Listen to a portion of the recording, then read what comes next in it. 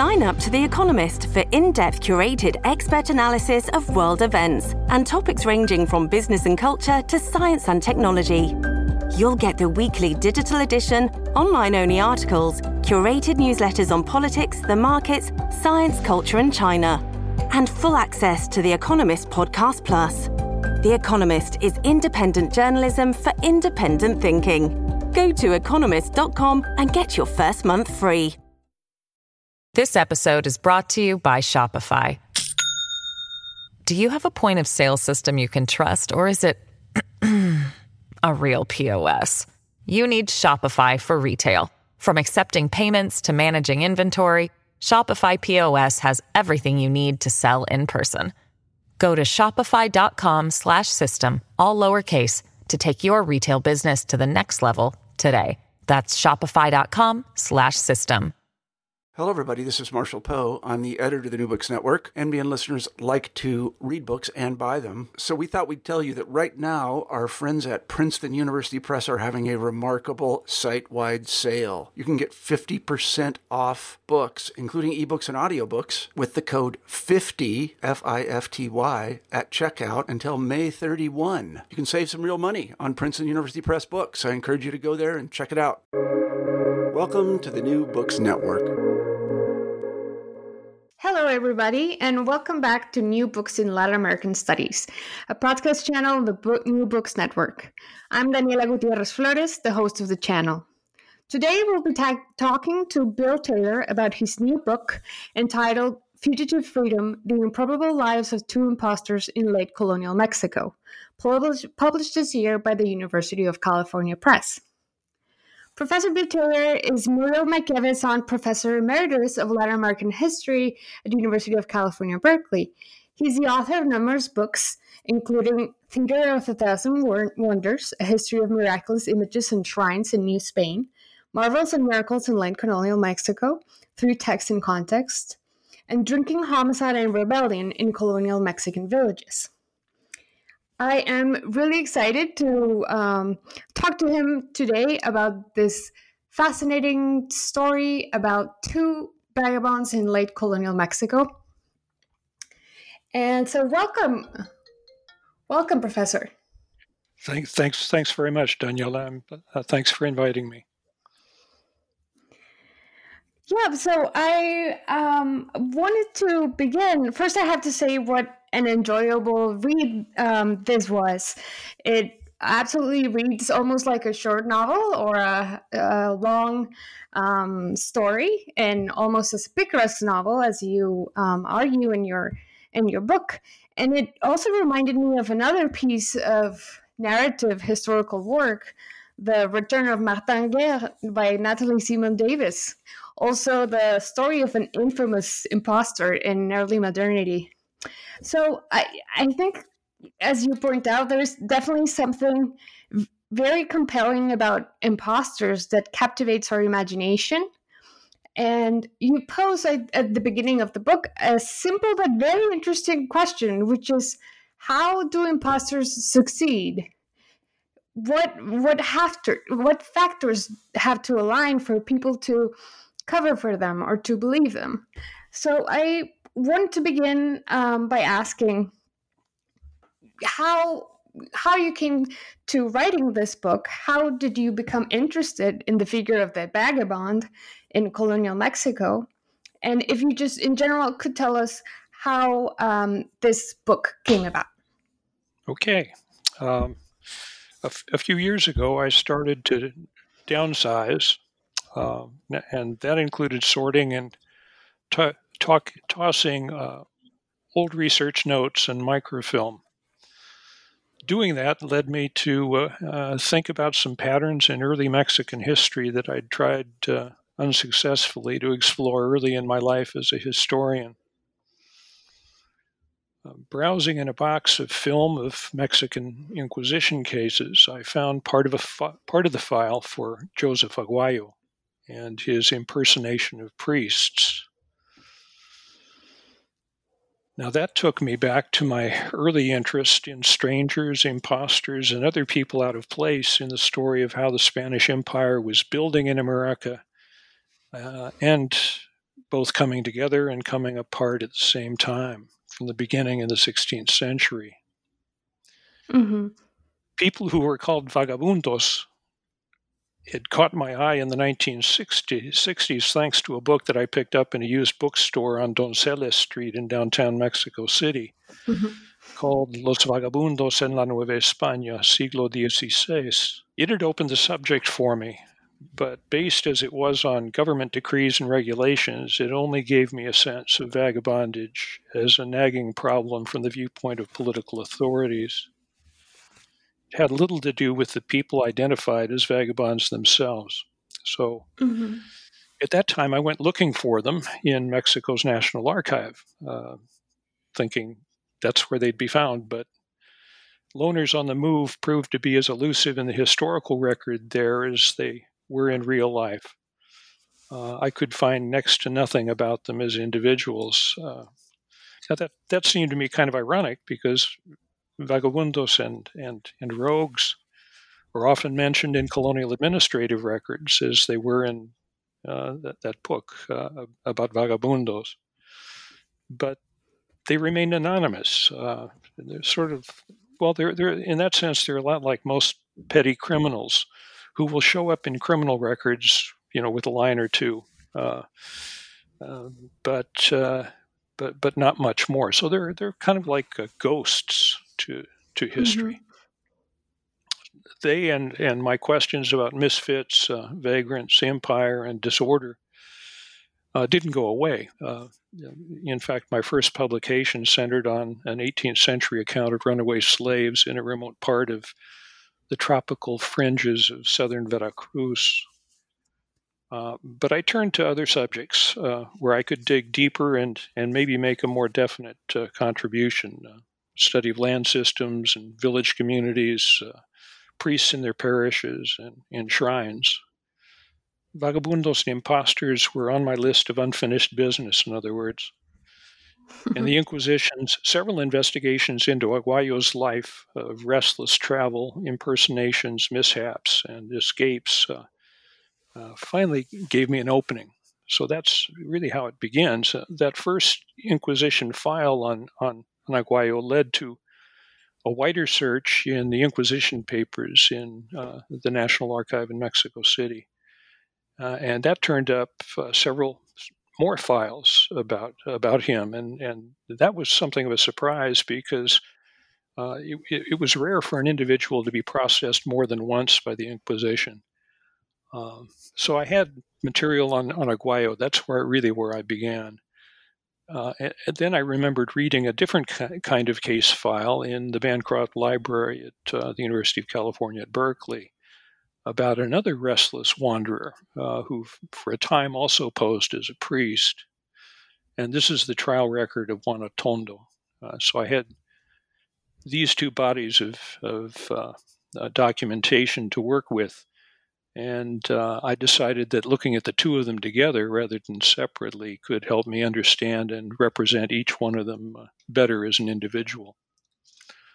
So that's how it began. Great. Thank you. Yeah, I was very interested in this elusiveness of the vagabundos, of the rogues, and how you, it's almost like detective work, right? Tracing them in the archive and really reconstructing their lives. Right, except this was like a cold case, Daniela. I started it over 40 years ago and kind of gave up because I couldn't find characters like Aguayo and Solano at that time. So, but I'm glad. I'm glad you went back to it because I think the stories are fascinating, and so you link the stories of these two men with a wider literary tradition of the picaresque, and so I was wondering how literature helped you in that sense. To think through the lives of these two men. Well, let's see. I I think of picaresque literature and picaros, both literary and as we can find them in historical records, as part of the story of great unsettling changes in the long early modern period from the 16th to the 18th centuries, which I see as a time of opportunities, of enormous change, really, of creation, of expansion, of destruction, and above all, of displacement and migration, where strangers were being encountered at almost every turn.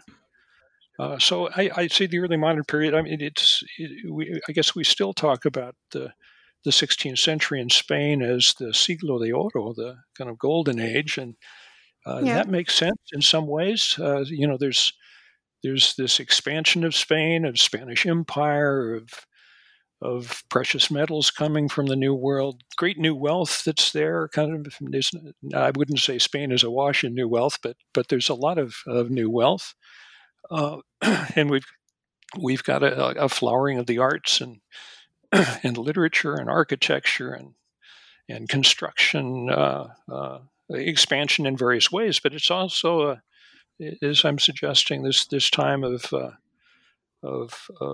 destruction, of things falling apart for a lot of people.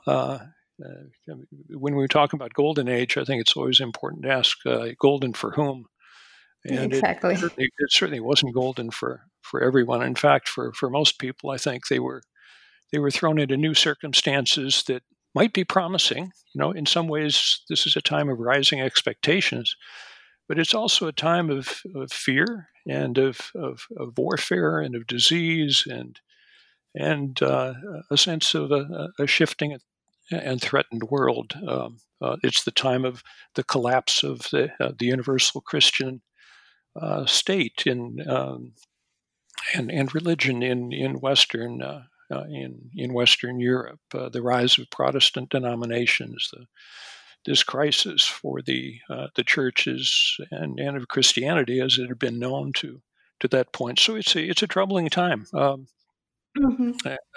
a time when a lot of people are kind of thrown into new circumstances, not by choice, but by circumstances. And the picaro and I would say picaresque literature are part of that story, of people who are left to their own devices. They've lost the community they came from, the family, the relatives, the kind of the older social networks are beginning to fall apart and change. So it's a troubling time, a time of opportunity, but also a time when people had to find ways to make a living for themselves that was improvised. Urbanization is happening this time too. Go ahead. I thought it was interesting that you talked about how elusive they are in the archive, and yet they are omnipresent in literature and in culture and in painting. Even they're everywhere. Picaros in Spanish early modern culture, but not so much in the archive. So, what do you make of that? Of that difference? I think there becomes a new preoccupation with strangers.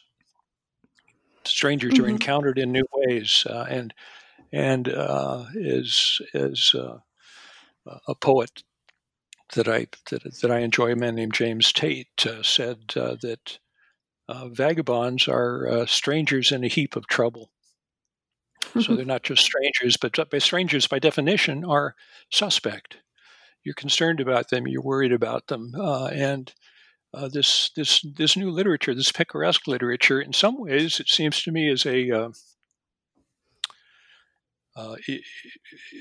a mocking or a challenge, at least, to an older style of literature in Spain that had been popular in the 15th and early 16th centuries, the romances of chivalry, Amadís de Gaula, or the pastoral novels of the time, which are highly, I don't know, shall we say, idealized, romanticized accounts of life and daring do and honor and pride and here the circumstances of the 16th century begin to look a little different. The term pícaro, at least according to Michel Cavaillac, a French scholar who's spent most of his life or his career as a scholar working on maybe the most famous of the picaresque novels, Guzmán de Alfarache, suggests that the term pícaro really didn't come into currency. It may have been used before, but didn't really come into currency until the early 16th century. And at that time, it was essentially a negative term. It was almost like an expletive. You didn't want to be called a pícaro. It was to suggest that you were a criminal, that a mischief. You couldn't be trusted. There was really nothing good about you. But the pícaro becomes a literary figure in the 16th century. The first picaresque novel is Guzmán de Alfarache. Not Guzmán. It's Lazarillo de Tormes. Lazarillo, which was first published in the 1550s, and then there's a hiatus for a while before we have this explosion of picaresque novels, which comes at the tail end of the 16th and the early 17th centuries with Guzmán de Alfarache and La Pícara Justina and Quevedo's novel about Pablos the Pícaro and a number of others, and then translations of all these Spanish novels into other languages and other European countries kind of latch onto this too. It's not that they're imitating Spain; it has more to do with this common worry about vagrants. In this little book, Fugitive Freedom, I talk very briefly about the vagrancy laws from the end of the 15th century on, where England is actually the place where kind of the most consistent and numerous laws show up, and then we find them in Spain and France and the Low Countries and Italy and everywhere. There's a concern again about strangers among us, about people, outsiders who are now to be seen. What do we make of them? They're strangers in a heap of trouble. Is the assumption, and so the picaresque literature is in some ways a reflection of that. The pícaro himself is, and it's usually a him, although there are some female pícaras as well. But these are men on the loose. They're masterless men or boys. They're without masters. They're loners. They're rather cynical. They've got to make their way in an improvised fashion. So they become, it seems to me, the literary pícaro becomes a kind of mirror to this society of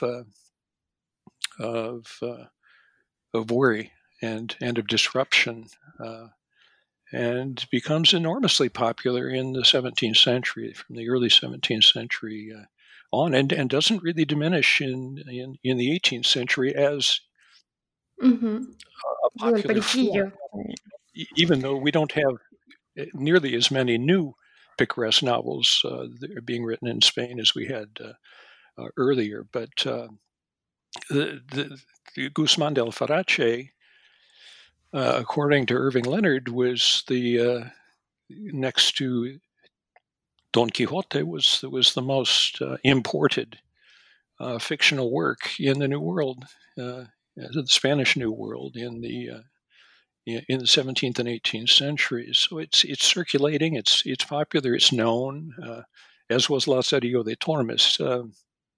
El Buscón, Quevedo's novel, evidently was not as well known and was not issued as many times, but also is a nice example of this idea that the Pícaro is both a survivor and quick-witted and cunning and good with words, but also. I thought these cases were fascinating because the very genre of the picaresque is almost a confessional narrative, right? It's Lazarillo is narrating his life to an authority, and that's the case with other picaros too. They're narrating their transformation. So in that sense, Aguayo and Atondo are also facing an authority and, well, almost by obligation are narrating the events of their lives, and not quite the moral transformation that we expect from the Pícaro, right? That's correct. Yeah, there isn't a moral in either case that's being consciously narrated. Guzmán de Alfarache is it kind of fits with what you just said about Lazarillo in the sense that it's a novel that's written retrospectively. That is, it's written after the story is already completed. That Guzmán is looking back on his life and telling you that he's going to tell you what a bad man he was, not necessarily with the idea that he's redeemed at the end, because he still is pulling a fast one on us, at least according to Cavaillach. But it is very much a confessional form in that sense of looking back and describing his life for the benefit of a readership. Now, exactly what that benefit was, how he was read at the time or later, is a serious question, a very elusive question, a kind of will-o'-the-wisp, I suppose. And it's been a roadblock, I think, to a certain style of literary history, especially in the last 50 years, where the critic wishes to tell you about the readership, how a work was read, and to do it largely by reading it him or herself and trying to imagine what it was like, rather than being able to document actual readers and what they may have said about a work. It's a very difficult problem, and it's the same kind of problem for historians in that sense of trying to imagine, in my case here, whether Aguayo or Atondo knew much about picaresque literature or not. My guess is that Aguayo did, although he didn't necessarily read any picaresque literature, just as we can't be certain that Bernal Díaz del Castillo had read Amadís de Gaula, even though he refers to it when he in the Cortez forces reached the outskirts of the Valley of Mexico and looked down on Tenochtitlan, and he said, "Oh my God, this is amazing. I can't describe it. It's like from the tales of Amadís." Well, that's great. We've got him actually invoking a literary work, but we don't know whether he read it or not, and it's kind of irrelevant whether he did or not. He'd heard of it. Yeah, the fact is, he knew the stories. He knew it. That's right. And I think these picaresque novels are known in the same way. Whether they're actually read by a wide audience, we don't know, but we do know that copies circulated in the New World. But I think, again, they become part of popular culture in the same way that Amadís was part of Bernal Díaz's view of the world. Yeah, absolutely. I agree with you. And so could you introduce these fascinating characters to our listeners? We can maybe begin with José Aguayo. Who were they? Okay. What do we know about them? Okay, let's see what I can do. First, let me say just a word about what seems similar about them. That both of these men come from the late 18th century, from the late colonial period. Both come from central Mexico. Both were eccentric misfits. They're without friends, without masters. When we first encountered them in the Inquisition records, they're men on the loose, often making their way by impersonating officials, especially priests, and by other deceptions, broken promises, theft. So there's some things that they have in common.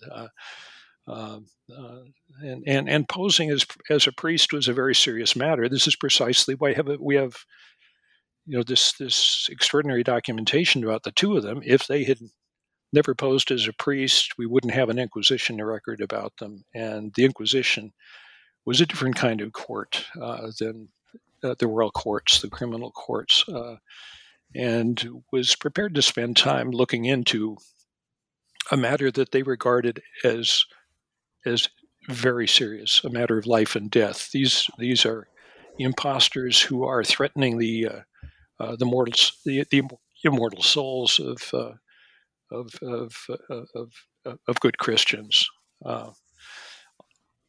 So, from the Inquisition's point of view, this is a very serious crime. These are serious criminals, but kind of looking back on them ourselves, it looks like they're small-time operators.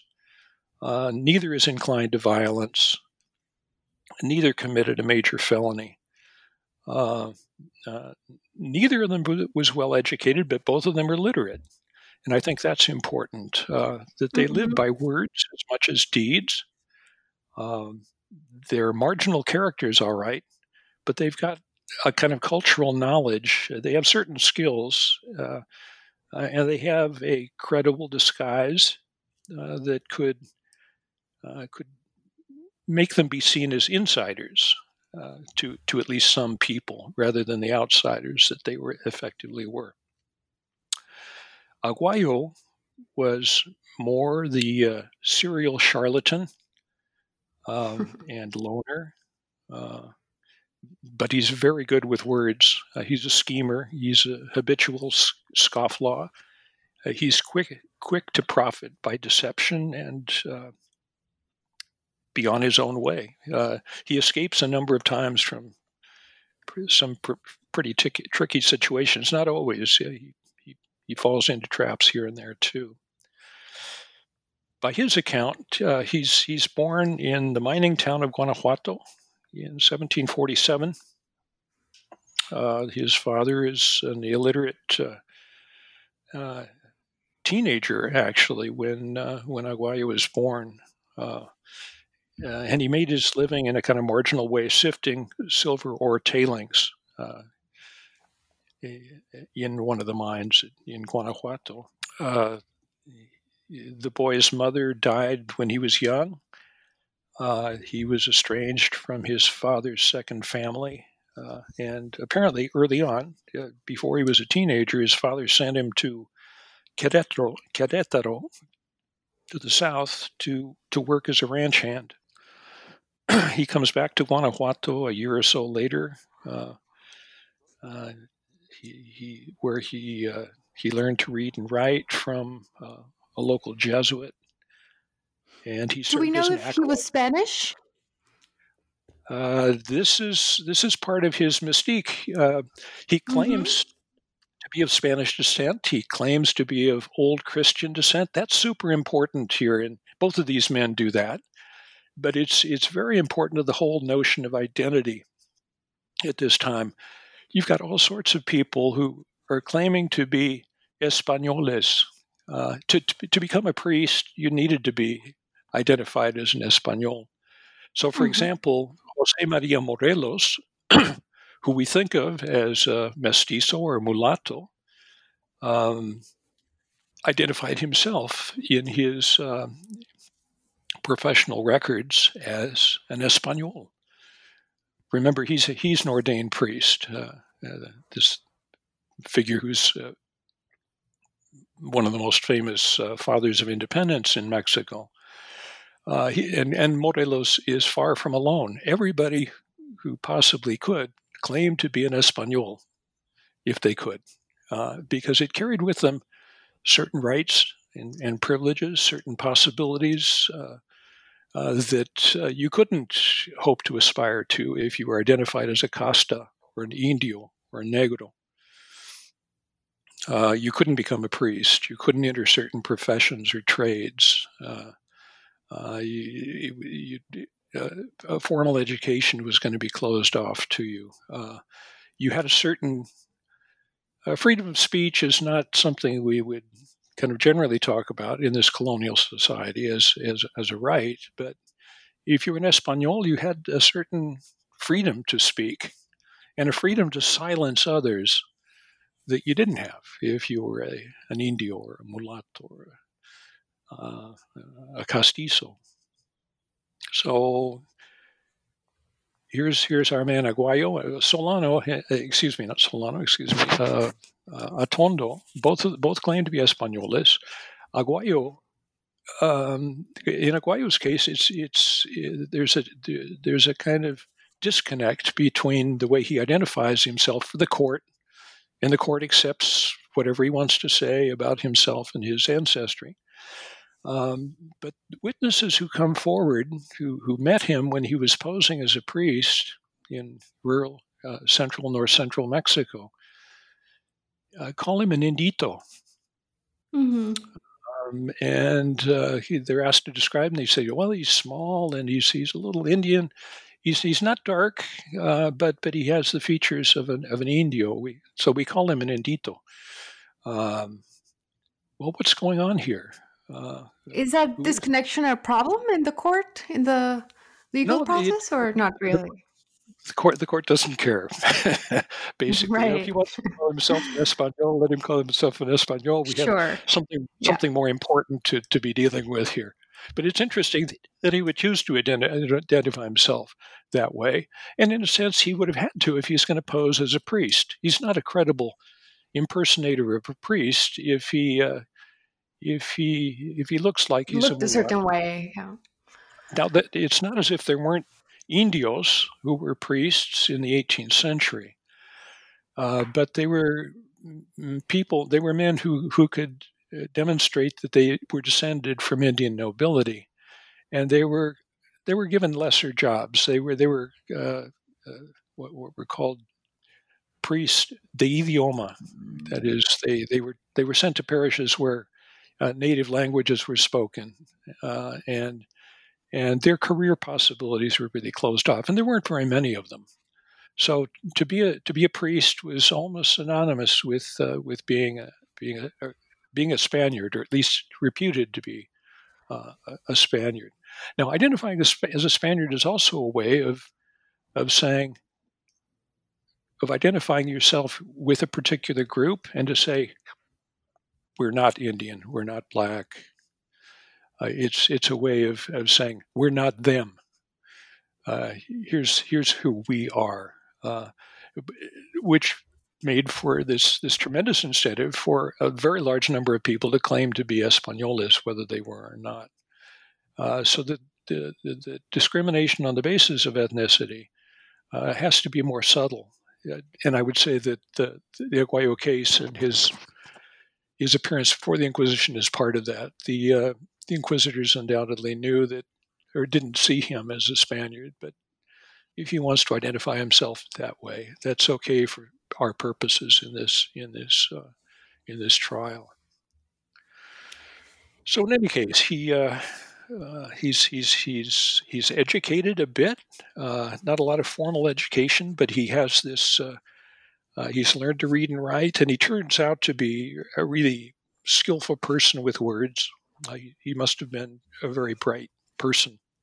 He served as an acolyte at Mass, so he has some experience in church, and I think that's part of the reason he ends up impersonating priests, is that he knew enough and he learned enough to get away with this, and it was potentially lucrative. He was paid for confessions. He was paid to celebrate masses when he did.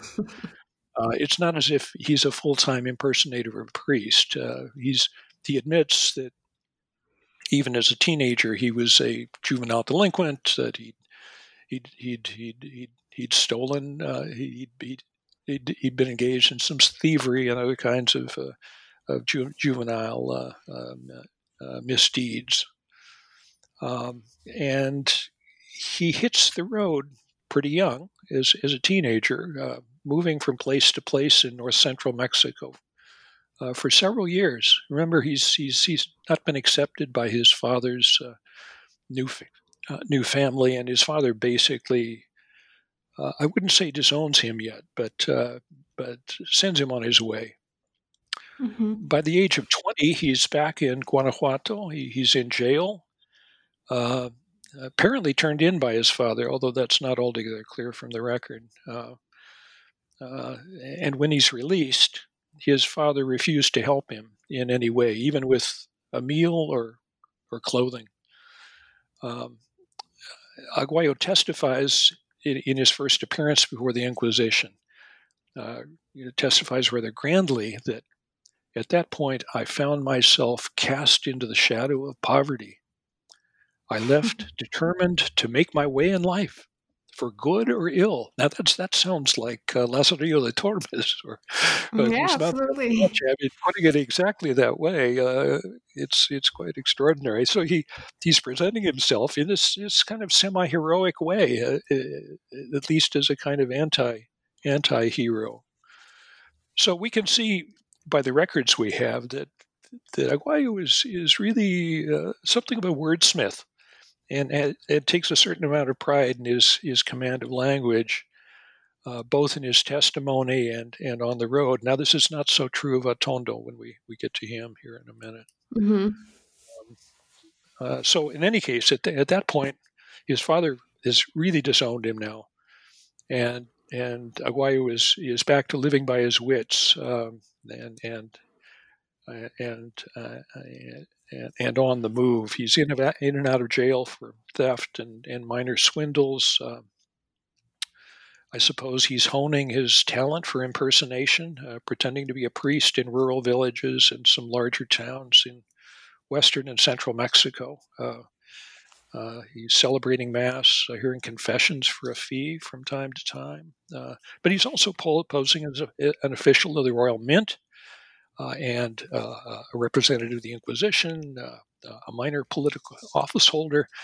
It's interesting. He was bold. Yeah, I mean, his impersonations, he likes to be an official. Yeah. Of being recognized as a person in authority. And he's doing this still at a young age. When he's arrested in León, Guanajuato, he's only 22 years old, and he's already committed. He's already posed as a priest and other kinds of officials, and he's arrested for these crimes against the state and the church. Could you talk about? Sorry. No, go ahead. This episode is brought to you by Shopify. Do you have a point of sale system you can trust, or is it a real POS? You need Shopify for retail. From accepting payments to managing inventory, Shopify POS has everything you need to sell in person.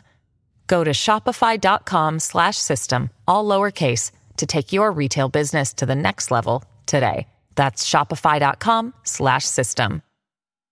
Could you talk about what this impersonation entails? Because you talk about him dressing, having the official habit made, but it would also mean speaking a certain way.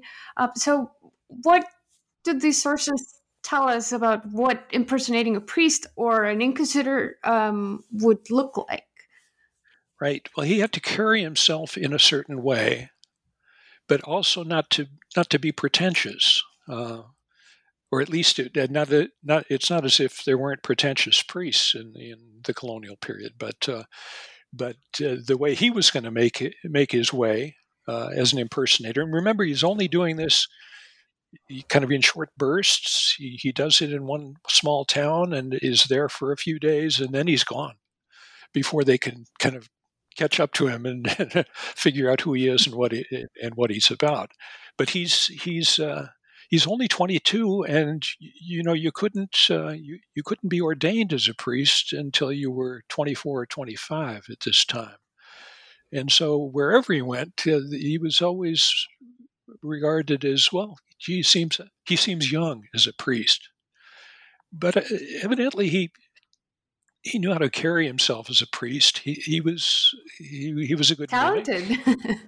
Yeah, I think there's a real talent there. Also, I think it's important that he, in a sense, this is part of his disguise. He's inconspicuous. He's very small.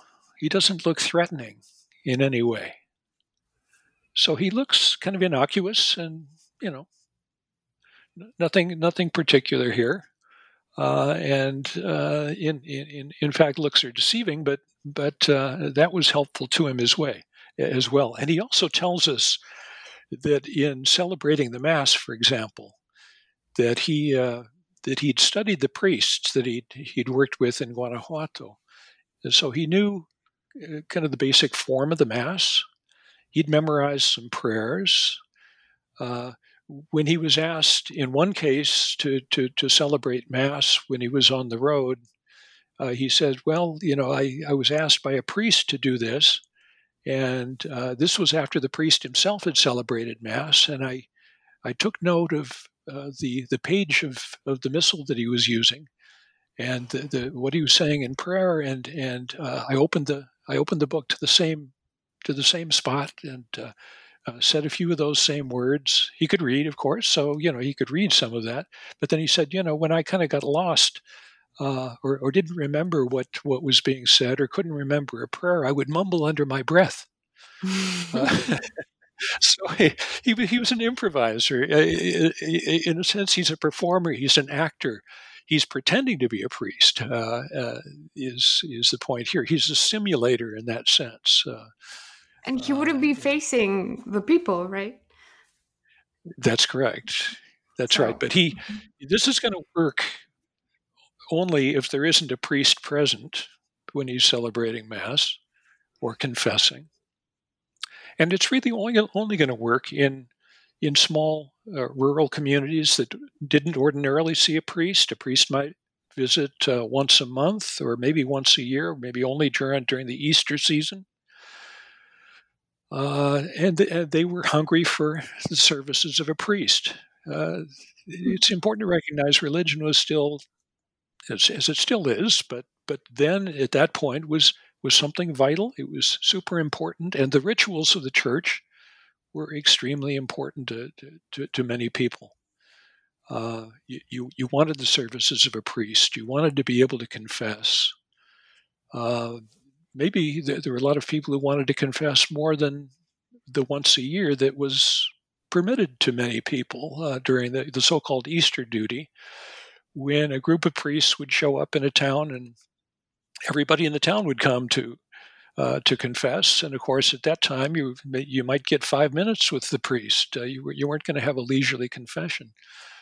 So here comes along this young priest, and he seems willing to sit down for confession, and he'll give us Mass. He'll in a sense, he's offering the protection and the rewards of being a Christian.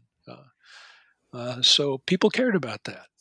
But when Aguayo tried to do this in larger towns and cities and didn't leave right away, that's when he got caught. That's when he had trouble. So what do you think Aguayo's case tells us about the position of the church in in 18th century Mexico? Well, again, I'd start with the idea that the church was fundamentally respected. The idea that we've got a century of enlightenment in Latin America, in which kind of secular values and deep suspicion of the church and the priesthood is rampant. I don't think that's true. It could be true in some circles, in some places, perhaps more in certain regions than others, but as a rule, people regarded themselves as Catholics, good Catholics, that they performed their basic duties as Catholics. They confessed and took communion at least once a year. They attended Mass on a regular basis. If you didn't do those things, you were conspicuous, you stood out. And even if you didn't care too much about them, you didn't want to stand out in that way, because to be a member of this society in good standing, you needed to be a Christian.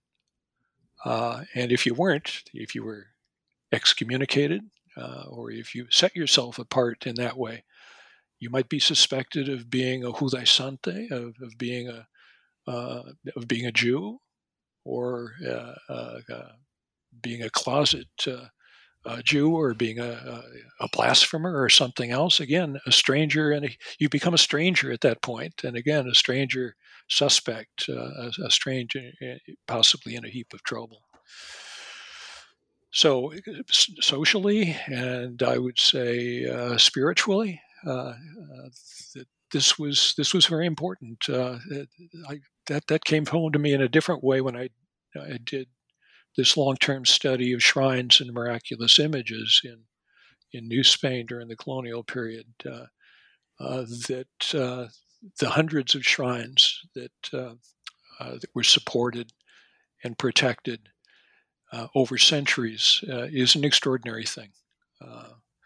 So I think it's something that we have to take into account in that regard as a kind of value system and a kind of social institution that was on the wane at the time that Aguayo and Atondo come along. Challenged in some new ways, for sure, especially the power of the church. The crown in the 18th century, the Bourbon crown is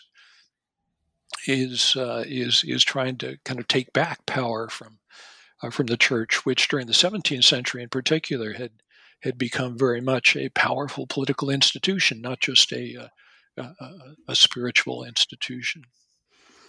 Right. So before we move to Atondo, I thought it was so fascinating that even after years of deceit and lies, Aguayo never fully abandons his life as an imposter and then as a pícaro. So, and the Inquisition at the end basically gives up on him and trying to prosecute him. They're like sick of him. They've had enough, right? What do you think this is? What do you make of this wonderful ending for his life? Well, I don't know that I would have written the book at all if I hadn't found that single sheet of paper at the very end of the last file for Aguayo, where, to my surprise, he'd spent 14 years in Cuba. He'd been sent there on penal servitude for his crimes against the church. Been away a long time, came back. Somehow he survived. How he survived is an interesting question, too, that he tells us rather little about. He's a great master of half-truths and the selective fact. But when he comes back from Cuba, he expresses great contrition. He's back in Guanajuato. He's in jail for a while. They're observing him because, they said, well, since when does this guy come back at all? Most people who are sent off for penal servitude in Cuba never come back. And he asks to be allowed to go north, the great Tierra Adentro in New Spain. And he goes to Alamos, Sonora, a new mining camp, and hopes with the idea that he can make a life for himself there. But no, a couple of years later, he comes back, and this single sheet of paper identifies him being arrested in Mexico City. I think it's Mexico City rather than Guanajuato at this point, although I wasn't sure about that when I was writing the book. But in any case, he comes back to central Mexico. He's arrested. And he's arrested because, again, he's posing as a priest, and and he's swindled somebody who's now chasing after him. So it's almost like the cover of the book, which is drawn from an early edition of the Periquillo Sarmiento, Fernando Elizalde's book, where we've got our man being chased down the street by an irate person who's been swindled by him. So it's amazing to me. I mean, that was the great puzzle. How possibly could this guy do this and survive at it for as long as he did? So in that sense, for me, he's a super picaro. He's more picaresque than any of the It's literary true. picaros that I can think of, and certainly more picaresque than the Periquillo Sarmiento, who's a great picaro for much of his life, but then is reformed and redeemed at the end. With a kind of Hollywood ending here, a kind of happy story at the end. Well, that doesn't happen for Aguayo, and it doesn't happen for the churches. The story that the church wanted to tell about him, which would be the story of reconciliation and redemption, Right. which does not happen. He is a lost case completely. He's a lost case. It's pretty amazing. So can we talk about Atondo now that he is the Juan Atondo, the other character that you talk about in the book? Who was he? What position did he occupy in Mexican colonial society? What do we know about him? You talked about their similarities now. Okay, so Atondo is born 40 years later than Aguayo. He's from Mexico City. I've already suggested that there's some basic ways in which he's both like Aguayo and like the classic picaro, the loner on the make, wandering around, disowned by family and friends, and restless and still kind of relatively young and a great deceiver. So he's a restless soul, but he's a good deal more unsteady than Aguayo. He leads a life of many false starts and sudden, rather bewildering departures. But like Aguayo, he's born poor, but not destitute. He's literate, rather fickle, not violent, more than capable of deception, lies, and broken promises. As a young man, really as a teen and preteen probably, he aspired to be a Franciscan priest. He'd had an uncle who was a Franciscan, but he abandoned his studies and goes back to them repeatedly. At least 4 times he makes a false start at becoming a novice, a Franciscan novice. So he's got this relationship to religion that I think is fundamentally different than Aguayo's. He has what he calls his propensión religiosa. On the other hand, he never becomes a priest. He abandons his studies. He's apprenticed as a tailor, and he's just very unsteady. He falls in love several times, kind of suddenly and impulsively, and each time he's quick to abandon the woman. In one case, it's a young woman that he married, and there was an infant daughter. This was restlessness of a different kind. He spoke vaguely about the illness that I suffer, and being governed by his unruly heart. The heart really is the metaphor for his life. That's the way he thinks about his life. It all comes back to the heart, this kind of restless, unruly heart. It's a little like St. Augustine's Confessions in that sense. The Inquisition looked at his heart a little differently. They saw his heart as corrupted, not just unruly. He's not much of a wordsmith or calculating in his testimony, although sometimes he let loose a nervous torrent of words. He's certainly got a lot of words, but he rarely uses them to good effect. What's special about his record is he writes out this unusually long confession. It's rare to see a written confession at all. But unbidden, while he's after he'd been in the Inquisition jail for about a year, he writes out this long confession that's full of digressions, dubious claims. So he's not helping himself very much by that. Although he's evidently saw himself as trying to make a clean breast of things to offer a full confession, but there are lies in it that are obvious and transparent. I don't know exactly what he was thinking about when he wrote this other than to document his contrition. Some of the witnesses that testify against him, especially the priests he encountered when he was impersonating a priest in central Mexico, thought that he was untrustworthy because of the way he spoke, and found his logorrhea both puzzling and suspect. They'd never heard anything quite like him. As one of them said, Atondo seemed like a persona de mala fe, a man of two tongues, who tried to flatter and seemed to agree with everyone.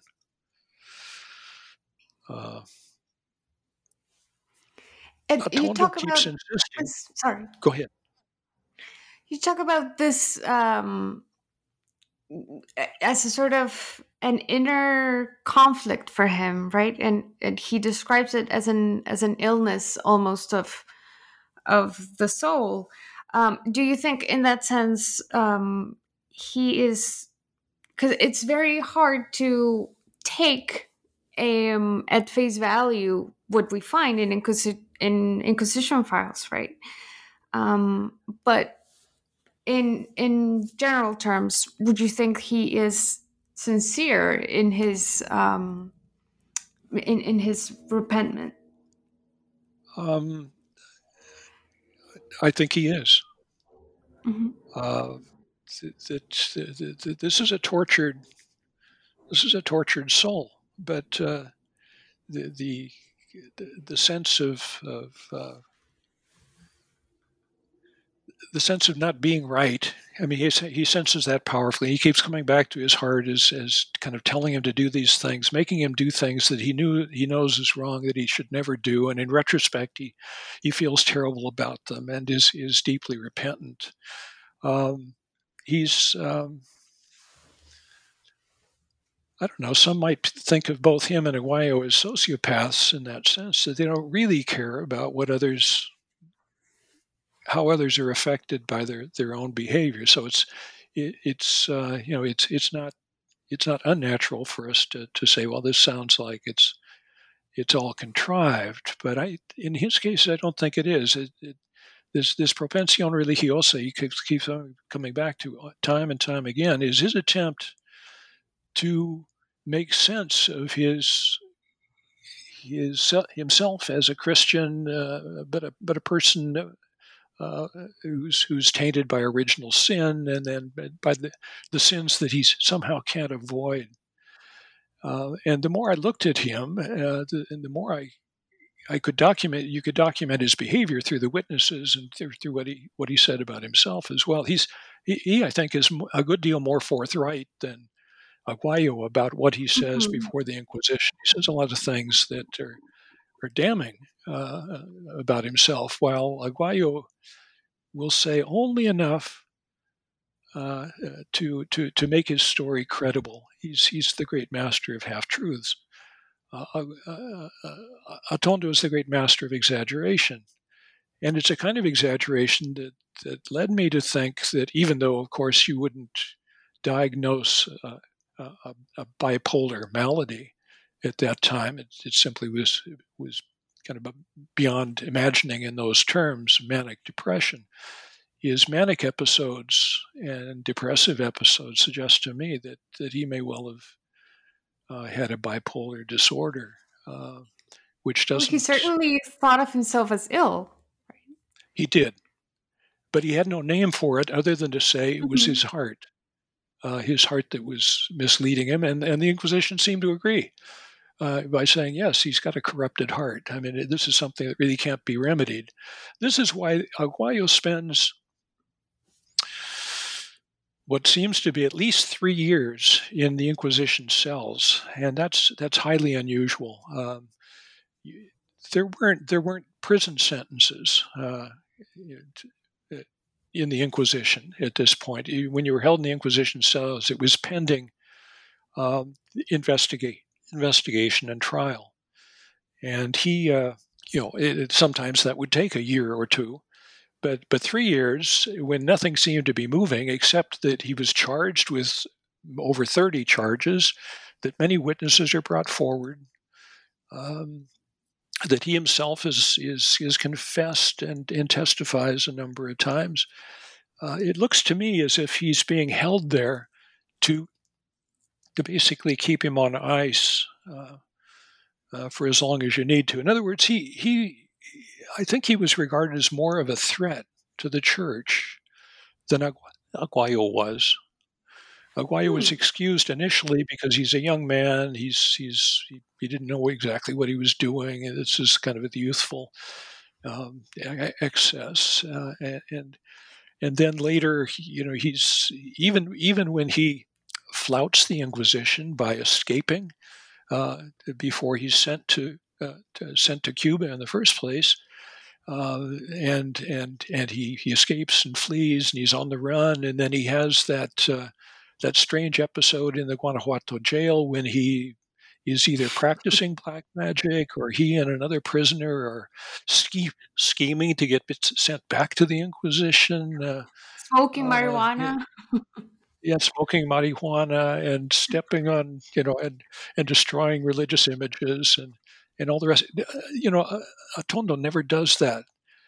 This is the first time he's ever been arrested for a serious crime, when he's sent to the Inquisition for presenting himself as a priest. So he avoids the law by and large, although he'd spent a little time in jail before for a theft and I guess for maybe some other kind of minor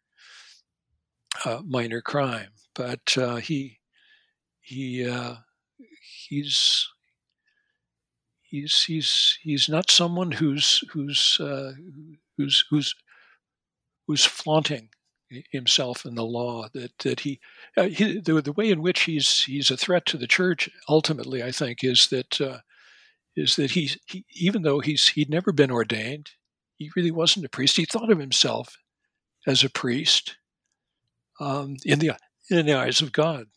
He has this one episode where he's so desperate that he's tempted to make a pact with the devil and to tromp on rosary beads, destroy them. And he says, "No, the Virgin Mary held me back. And he has, again, these moments that seem like catharsis moments, too many of them, of course, but where he goes and hears a sermon and thinks, this changes my life, that I can be forgiven for all these misdeeds that I've done, all these ways in which I've been a sinner, that I can still be forgiven in the eyes of God." I wonder.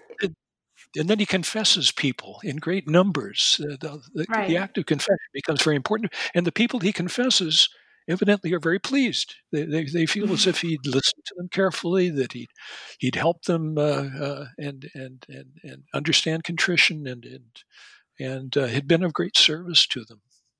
It's extraordinary. He himself can't make a proper confession without without lies and the rest mingled in there with his painful truths.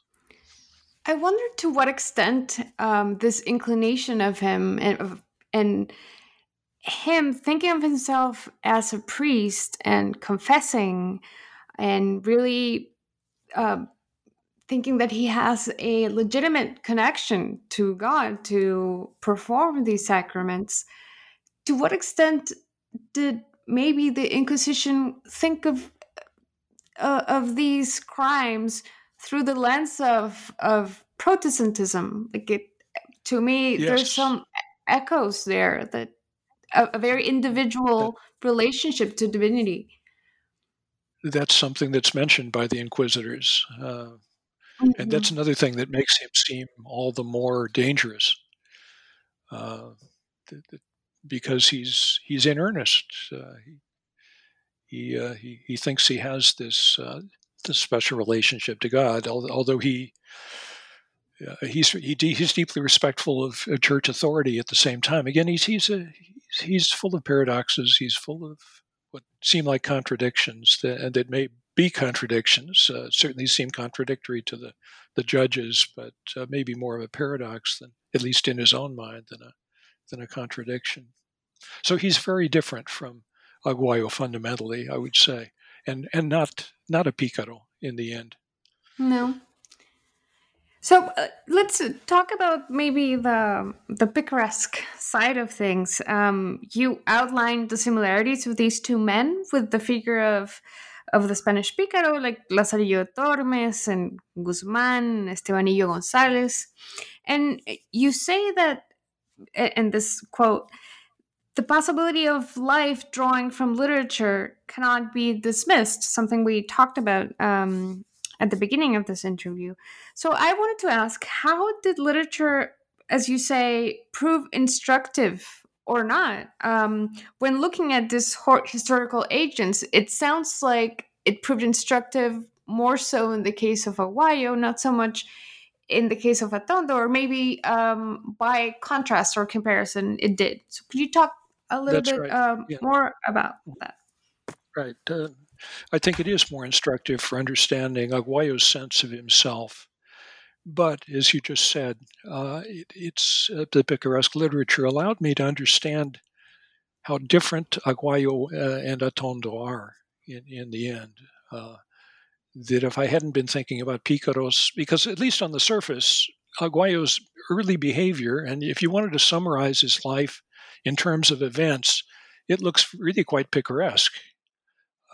He's betraying people. He's deceitful. He's moving around, all those things. But that's not, I guess, part of what made me want to look closer at picaresque literature was to say, is that enough to say that someone is a Pícaro? I mean, I knew that Lazarillo and Guzmán and Estebanillo and El Buscón were not all alike. There were fundamental differences too. What they did share this basic lifestyle, but they were individuals. They were different. One of the appeals of this literature is that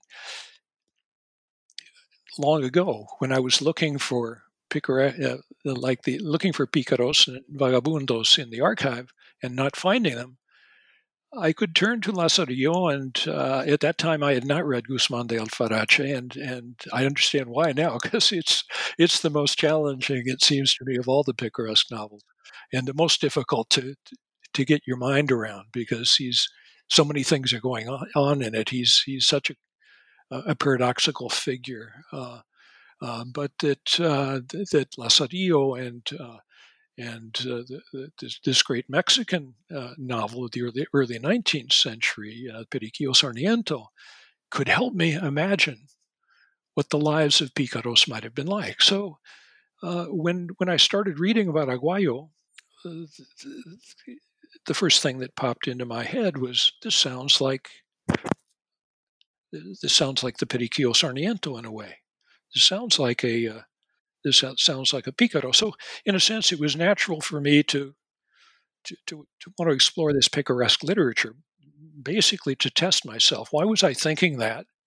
And why, when I described Aguayo to some friends, when I was reading his file for the first time, all of them said, that sounds like a Pícaro. Well, what does it mean to say that? What does it mean to put somebody into a category like that? Does it really make sense? Are you doing violence to the individual figure you're talking about, either the fictional figure or the historical figure? What kind of sense did it make or not make to talk about these historical characters that way? And the more I looked, the more I felt like understanding the Pícaro in terms of that idea of early modern an early modern disruption and great new opportunity, much invention, all the ways in which the world is opening out, and also bringing in strangers of many kinds. That those precarious times of displacement and improvisation seem to rhyme with the lives and times of Aguayo and Atondo, as well as exposing the something of the world in which these picaresque fictional figures appeared, and were being used as a kind of vehicle to talk about those times. In the case of Guzmán de Alfarache, the author Aleman actually has Guzmán say outright that by telling you about my sins, my misbehavior, my life, I'm telling you about the world I live in. So there was a conscious sense of being an atalaya, as the novel was called too, a kind of watchtower. It's a watchtower both onto a moral universe and also onto the rather dirty and dusty world in which a character like that might have lived. So I thought I needed to learn more about both the early history of picaresque literature and how the term pícaro and related tropes, especially vagabundo and forastero, were used. What does it mean? There's also the question of what is particular about the. There's also the question of what is particular about the Spanish American picaresque character, as opposed to, well, we have Periquillo Sarmiento, but most of the picaresque works that we've been talking about were produced, written, and are about Spanish society. Of course, there was transatlantic exchange, cultural exchange, and as you said, they were reprinted and widely read in Spanish America too. But what are the particularities of the, say, picaresque experience in colonial Mexico in comparison to Spain? Okay, that's a great unanswered question, Daniela. Yeah, that I don't think we're ready to answer yet, because we don't know enough about these figures. Yeah. Here are two characters that we can talk about. We can't talk about dozens. I would say that if you and again, there hasn't been a deep and thorough study of, or attempt at it really, of vagabundos in the New World, anywhere, Peru, Mexico, wherever. All we've got is the administrative reports that's saying, this is a terrible problem in the Andes, up near Potosi in particular, or in Mexico, we've got all these laws in the 16th century. But there is a difference, I think, in who the picaros, who the vagabundos are over time. That is, in the 16th century, those administrative reports are worried about Spanish immigrants who have come to the New World and are kind of without ties. They don't come with family. We've got individuals, mostly male, wandering around. And these are the vagabundos that the viceroys and the crown is worried about. By the 17th century, to the extent that we've got descriptions of vagabundos, we've got them mentioned often still. They're mestizos, castizos. These are people who are they're uprooted in some fundamental sense here, not just that they don't come from Spain, not just that that they're born in America, but that they're not indios. They don't belong to a pueblo de indios. They're not part of the República de Españoles, exactly. They're not identified as Españoles. Who are they? Who are these people? Where do they fit? I don't want to carry this to the point of psychologizing about mestizaje in the way that Octavio Paz did in Labyrinth of Solitude, but certainly from the official point of view, there's concern that the vagabundo is now rootless in an ethnic sense, as well as this sort of horizontal physical sense.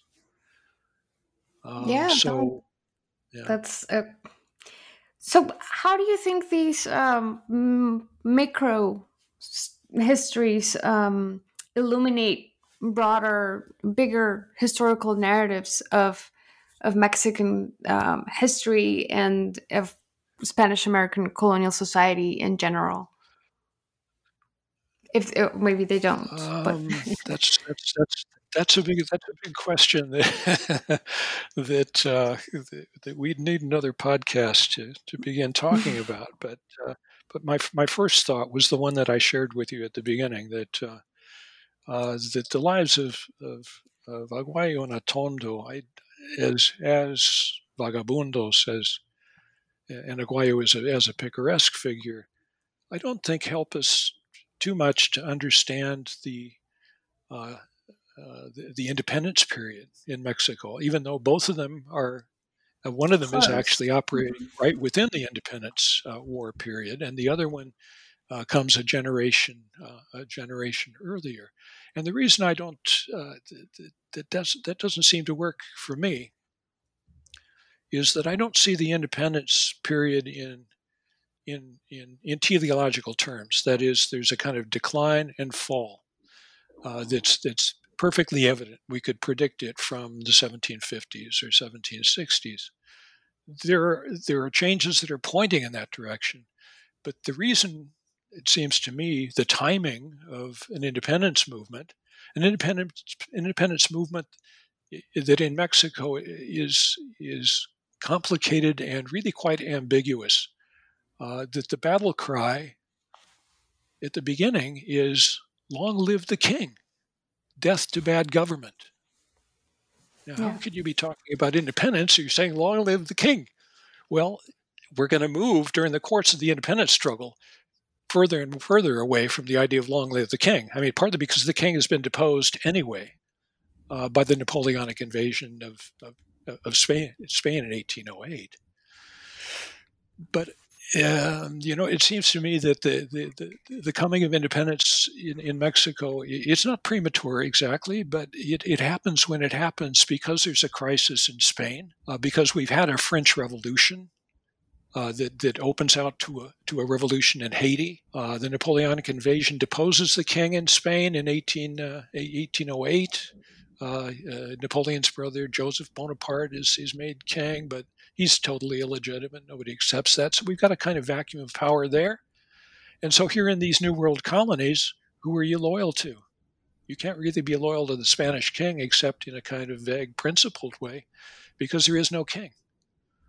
So there's a vacuum of power, and it's going to be filled in Spain and in the New World initially by the beginnings of a kind of liberal movement that leads to the Constitution of 1812 in Spain, which treats it doesn't do away with monarchy, but it treats the monarch as a kind of constitutional wild beast to be hemmed in and controlled in various ways.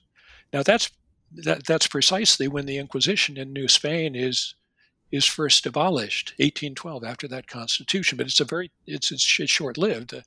The Constitution is abolished the Inquisition is abolished in Spain, but also in the American colonies where it still existed because it's a Spanish institution. But the Inquisition is brought back as soon as the French are expelled, and the king is restored to his throne, Ferdinand VII, in 1814. So we've got the Inquisition coming back from 1814 to 1820 when it's finally completely abolished.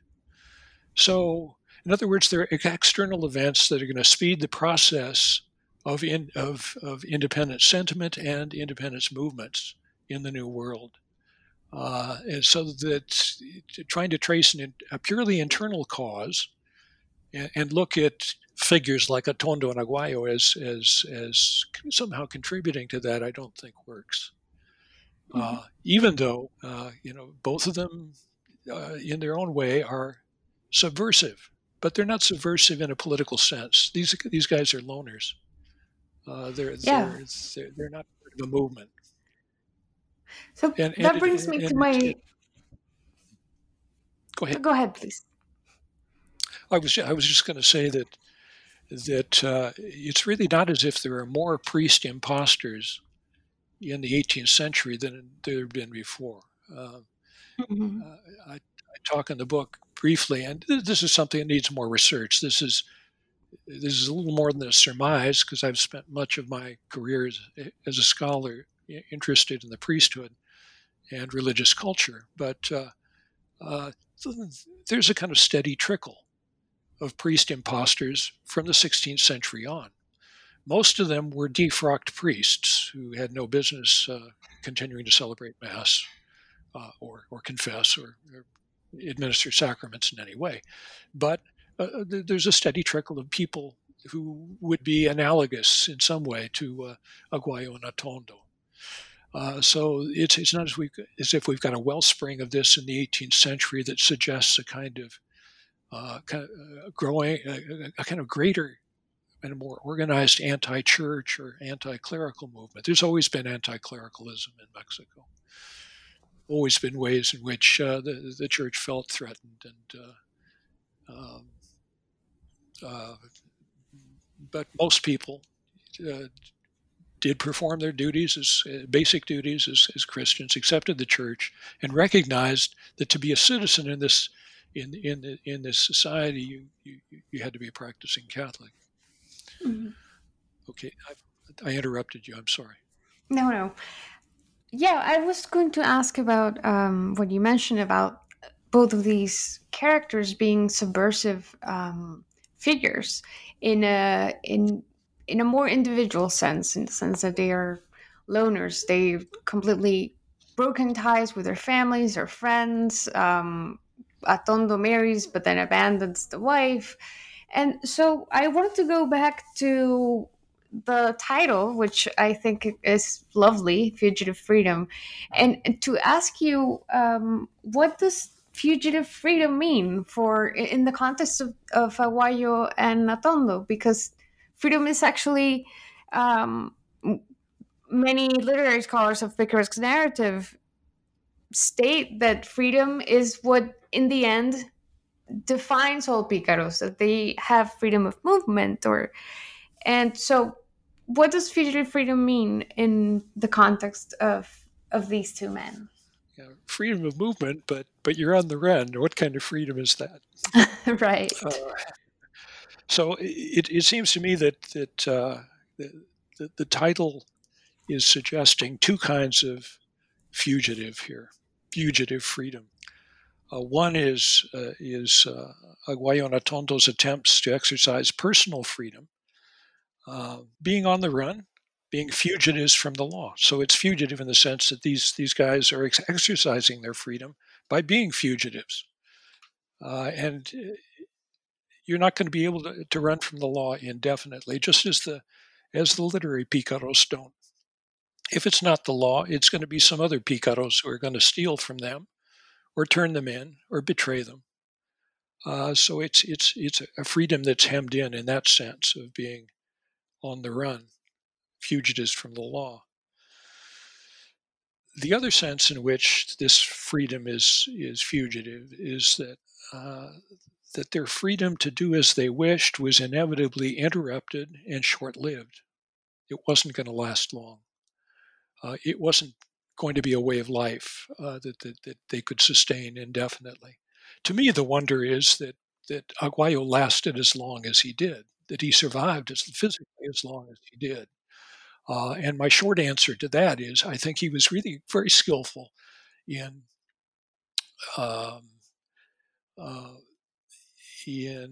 avoiding the worst kind of manual labor.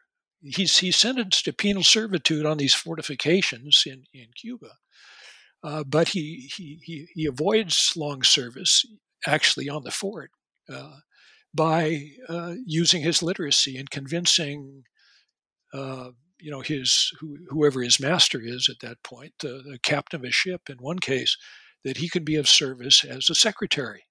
He can keep the books. So I think he gets a desk job almost everywhere he goes. for that reason. He lasts as long as he does because of that, and because of a certain cunning that he has, a certain resourcefulness. But in general, I would say these guys are seeing a life of freedom that's interrupted and short-lived. To understand that, I don't want to go on too long here, but it's useful to make a quick distinction between freedom and liberty. Freedom is about personal autonomy. It's about being free to do as you wish, without hindrance, essentially without regard to others. While liberty is about the exercise of freedom in community, about the extent of personal freedom that's allowed in a society. It's a political concept. It's linked to institutions, to lawmakers, to office holders.